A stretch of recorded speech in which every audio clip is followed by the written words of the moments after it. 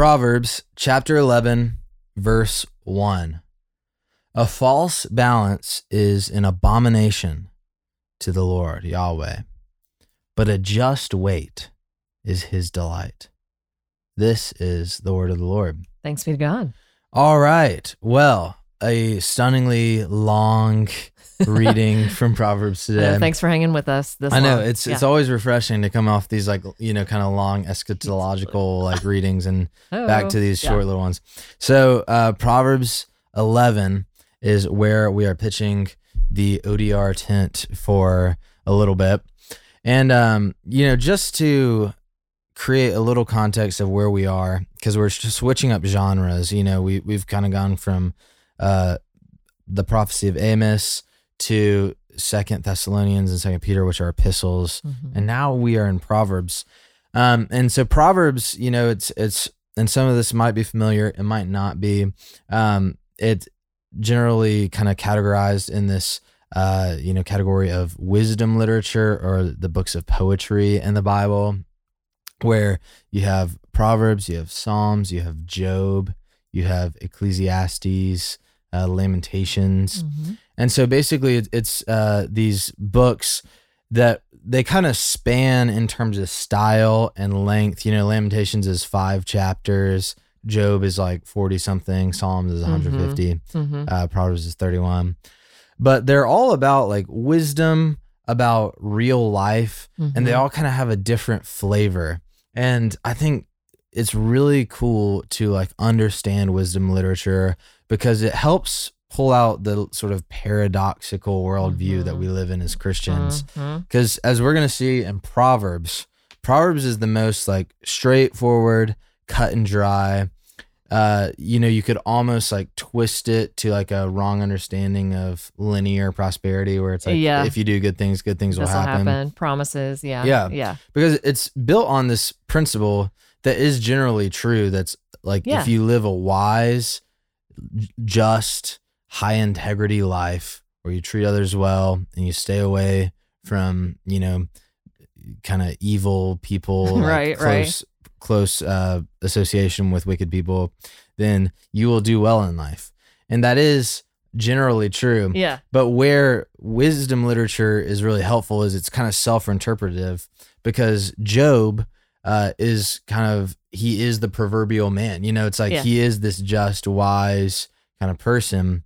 And yet, there's this divine counsel in which Satan gets this permission to afflict him. Yeah. And so like the justice of God and all of that is like this big wrestling. Ecclesiastes actually kind of comes along and says, wisdom is vanity, just like eat, drink, enjoy your toil, and fear the Lord. Right. And then the Psalms are like all over the place. You have some like really beautiful poetic ones, like Psalm 23. You have some Psalms that sound like they're just ripped straight out of the Proverbs. And some that sound like they're ripped straight out of Lamentations, which Lamentations is like the blues album that comes out after exile. So it's all across the map, and we are kind of in the part of wisdom literature that is like the way things should be and the way things generally like are. Which is that justice leads to flourishing and injustice leads to ruin. So it has a little more ultimate view of the universe, not necessarily like a day-to-day. No, that's view. good. That's good. Which I think is why, it starts out and tells us in several places that this wisdom begins with the fear of the Lord. Like, I mean, there are people who could benefit from living their life this way, but what this is really leading us to is, you start with the fear of the Lord, where it's like you understand correctly who God is. Like, he's your creator, who, so he's all powerful and all knowledge, but he's also declared himself to be Yahweh, a God of such steadfast love and abounding grace, that he's faithful then even over and against my unfaithfulness. So like he's gone to unimaginable lengths to save me. And then that humbles me. It like, cuts right through my rebellious spirit. And I'm in awe and wonder of this God, but I'm also drawn to his loving kindness and mercy. So, you can imagine at this point, I'm ready to receive wisdom, the kind of wisdom that this book is offering. And basically, God, like you said, he's woven wisdom into the universe from creation. But then we have the fall, we have all the brokenness, we have sin, but the Proverbs teach us how to go with that grain of the universe. And we observe them then in faith, because like when we come to faith in God, by grace through faith in Christ, we know God. It's like we've stepped in reality. Like we see this, and now we can see we look through this scripture to see the world rightly.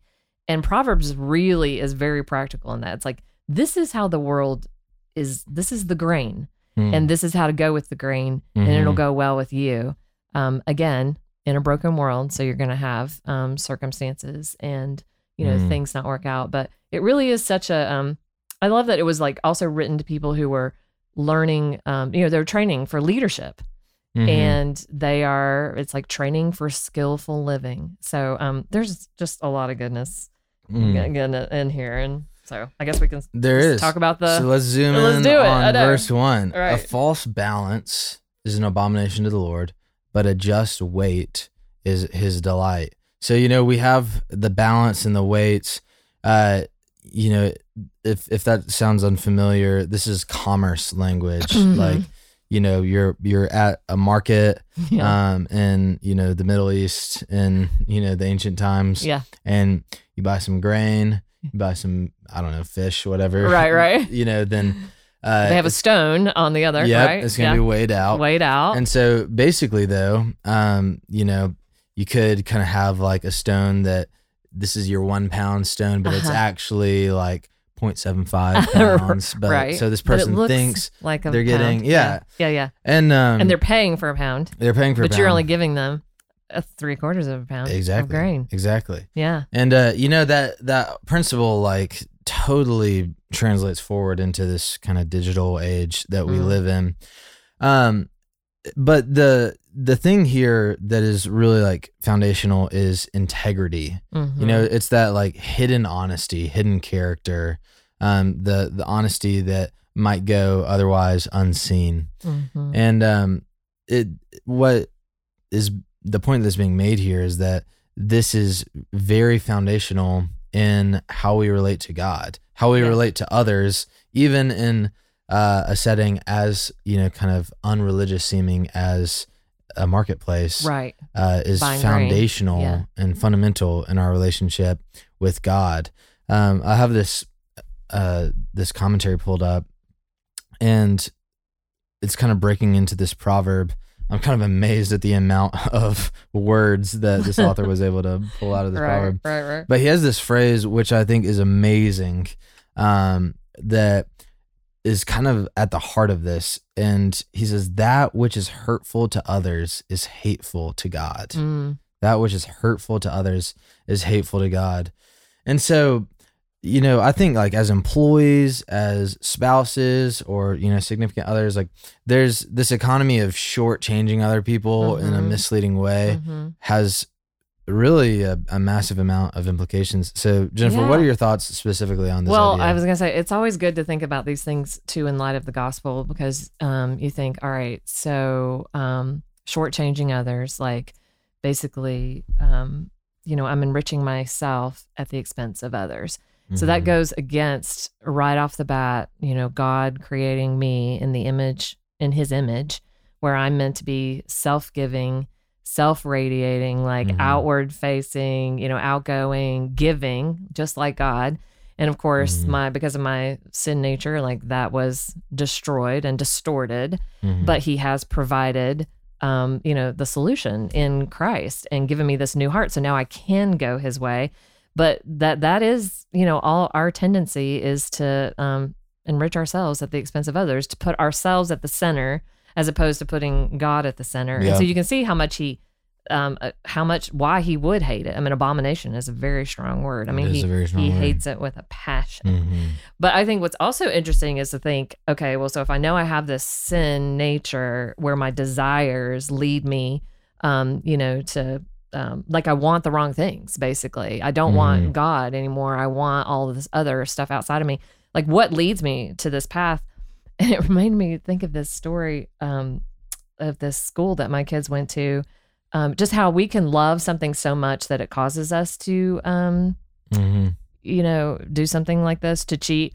And there's all this pressure on grades and stuff. And these kids broke into the school, stole answers to a test, took the test but I mean, this is the same thing. It's like they were actually cheating. I mean, they were not, the teacher got the grades and thought this is actually coming from their mind and their work, but they had cheated, right? Yeah. The teacher and the class, and changed the curve. Well, then it was caught on video. Yeah. And so they saw them. But what was really sad is they actually had B average. I mean, they were going to get a B in the class. It wasn't that they were failing. Mm-hmm. So their love for success was so strong that they drove them to this lack of integrity. Mm. So just thinking about the areas in our lives because of our sin, the things that we love more than God and others, that would lead us to cheat in this way. Yeah, absolutely. I have a couple thoughts in addition. I think as employees, or maybe you're an employer, mm-hmm. but this really reaches specifically into our work lives. This is like a workplace proverb. And, specifically like what I'm thinking about is there's a plethora of sort of small dishonesties that we learn to be comfortable with. Uh-huh. Whether it's like reporting hours, for like sort of reporting your hours, what you're working on, or like expenses, or like move your cursor multiple times during the day so they think you're working. Yeah, exactly. When you're like working remotely, exactly that kind of theme, but still. So there, like, it's kind of an uncomfortable thing to dwell on. Right. But to really ask, like, am I presenting a false balance? Right. Am I using unjust weights? Right. And what are you loving? Like, what idolatry in your life? Is it comfort, absolutely. Control, absolutely. Approval, the big ones or whatever? What's leading you to, to give up your integrity in this way and to not live out this image of God that you've been redeemed to through Christ and his, death on your behalf? It's like, wait, what? Why are you not living into this? Well, it's because you're loving something else more than God. And we can curate these images where it's like, okay, well, as long as I do X, Y, and Z enough to like have the image of like a honest, good person, then like that's enough. Yeah. And what this proverb is saying is like, no, God doesn't look at the branches; He looks at the roots. That's right. And so it goes a lot deeper than just like the sort of people pleasing side of it. Right. But it goes down to the integrity level. Yes. So that's like the weight of it. But I think where we can come to a place of worship in this is, if we hold up the Proverbs as sort of like the stencil in front of Jesus, mm-hmm. what is so heavy about these Proverbs we're going to read is that they go so much deeper than what we're comfortable with, down to the heart level, and expose sin that we don't want to deal with. But what is amazing when we look to Jesus in light of the Proverbs mm-hmm. is that, well, we know that Jesus was without sin. We know that He was pleasing in the eyes of God and a mm-hmm. perfect sacrifice. Mm-hmm. And, we might often think of Jesus' perfection and sinlessness on the level that we think about our own sin. Yeah. And we're not even thinking about our sin deeply enough. Yeah. But the more deeply we see our propensity to sin, we can more deeply see Jesus' sinlessness and be amazed. Exactly. Like, if we understand that Jesus has perfect integrity and then grow in a deeper and deeper understanding of what integrity is, then we should see more sin in us to surrender to the Holy Spirit, but we should also see more beauty in Jesus. Absolutely. Like, wow. Yeah. What faithfulness. What purity of heart. I mean, to have no hidden agenda. Whatsoever, or any kind of self, enriching. Yeah. I mean, it's just like so not human, and yet He was so human. Yeah. Absolutely. Yeah. Absolutely. Man, well, unless, Jennifer, you have any other thoughts? No other thoughts. That's a lot to think about. Well, yes, we have plenty to think about, just maybe not on the podcast. Right. But all right, well, we're gonna continue through Proverbs 11, just chipping through it with our pitching wedge. So love it. For the great Jennifer McClish, this is Will Carlisle, and we will see you tomorrow on Our Daily Rhythm. Thanks for listening to Our Daily Rhythm. I'm Jason Dees, one of the pastors of Christ Covenant, and Our Daily Rhythm is a ministry of our church designed to help you more faithfully and effectively meditate on God's Word. If you ever have a question for us about one of our Bible readings or one of your own Bible readings, please don't hesitate to text us at 404-465-1737. Again, that's 404-465-1737, or email me directly at jason@christcovenant.com. We'll meet you again tomorrow for Our Daily Rhythm.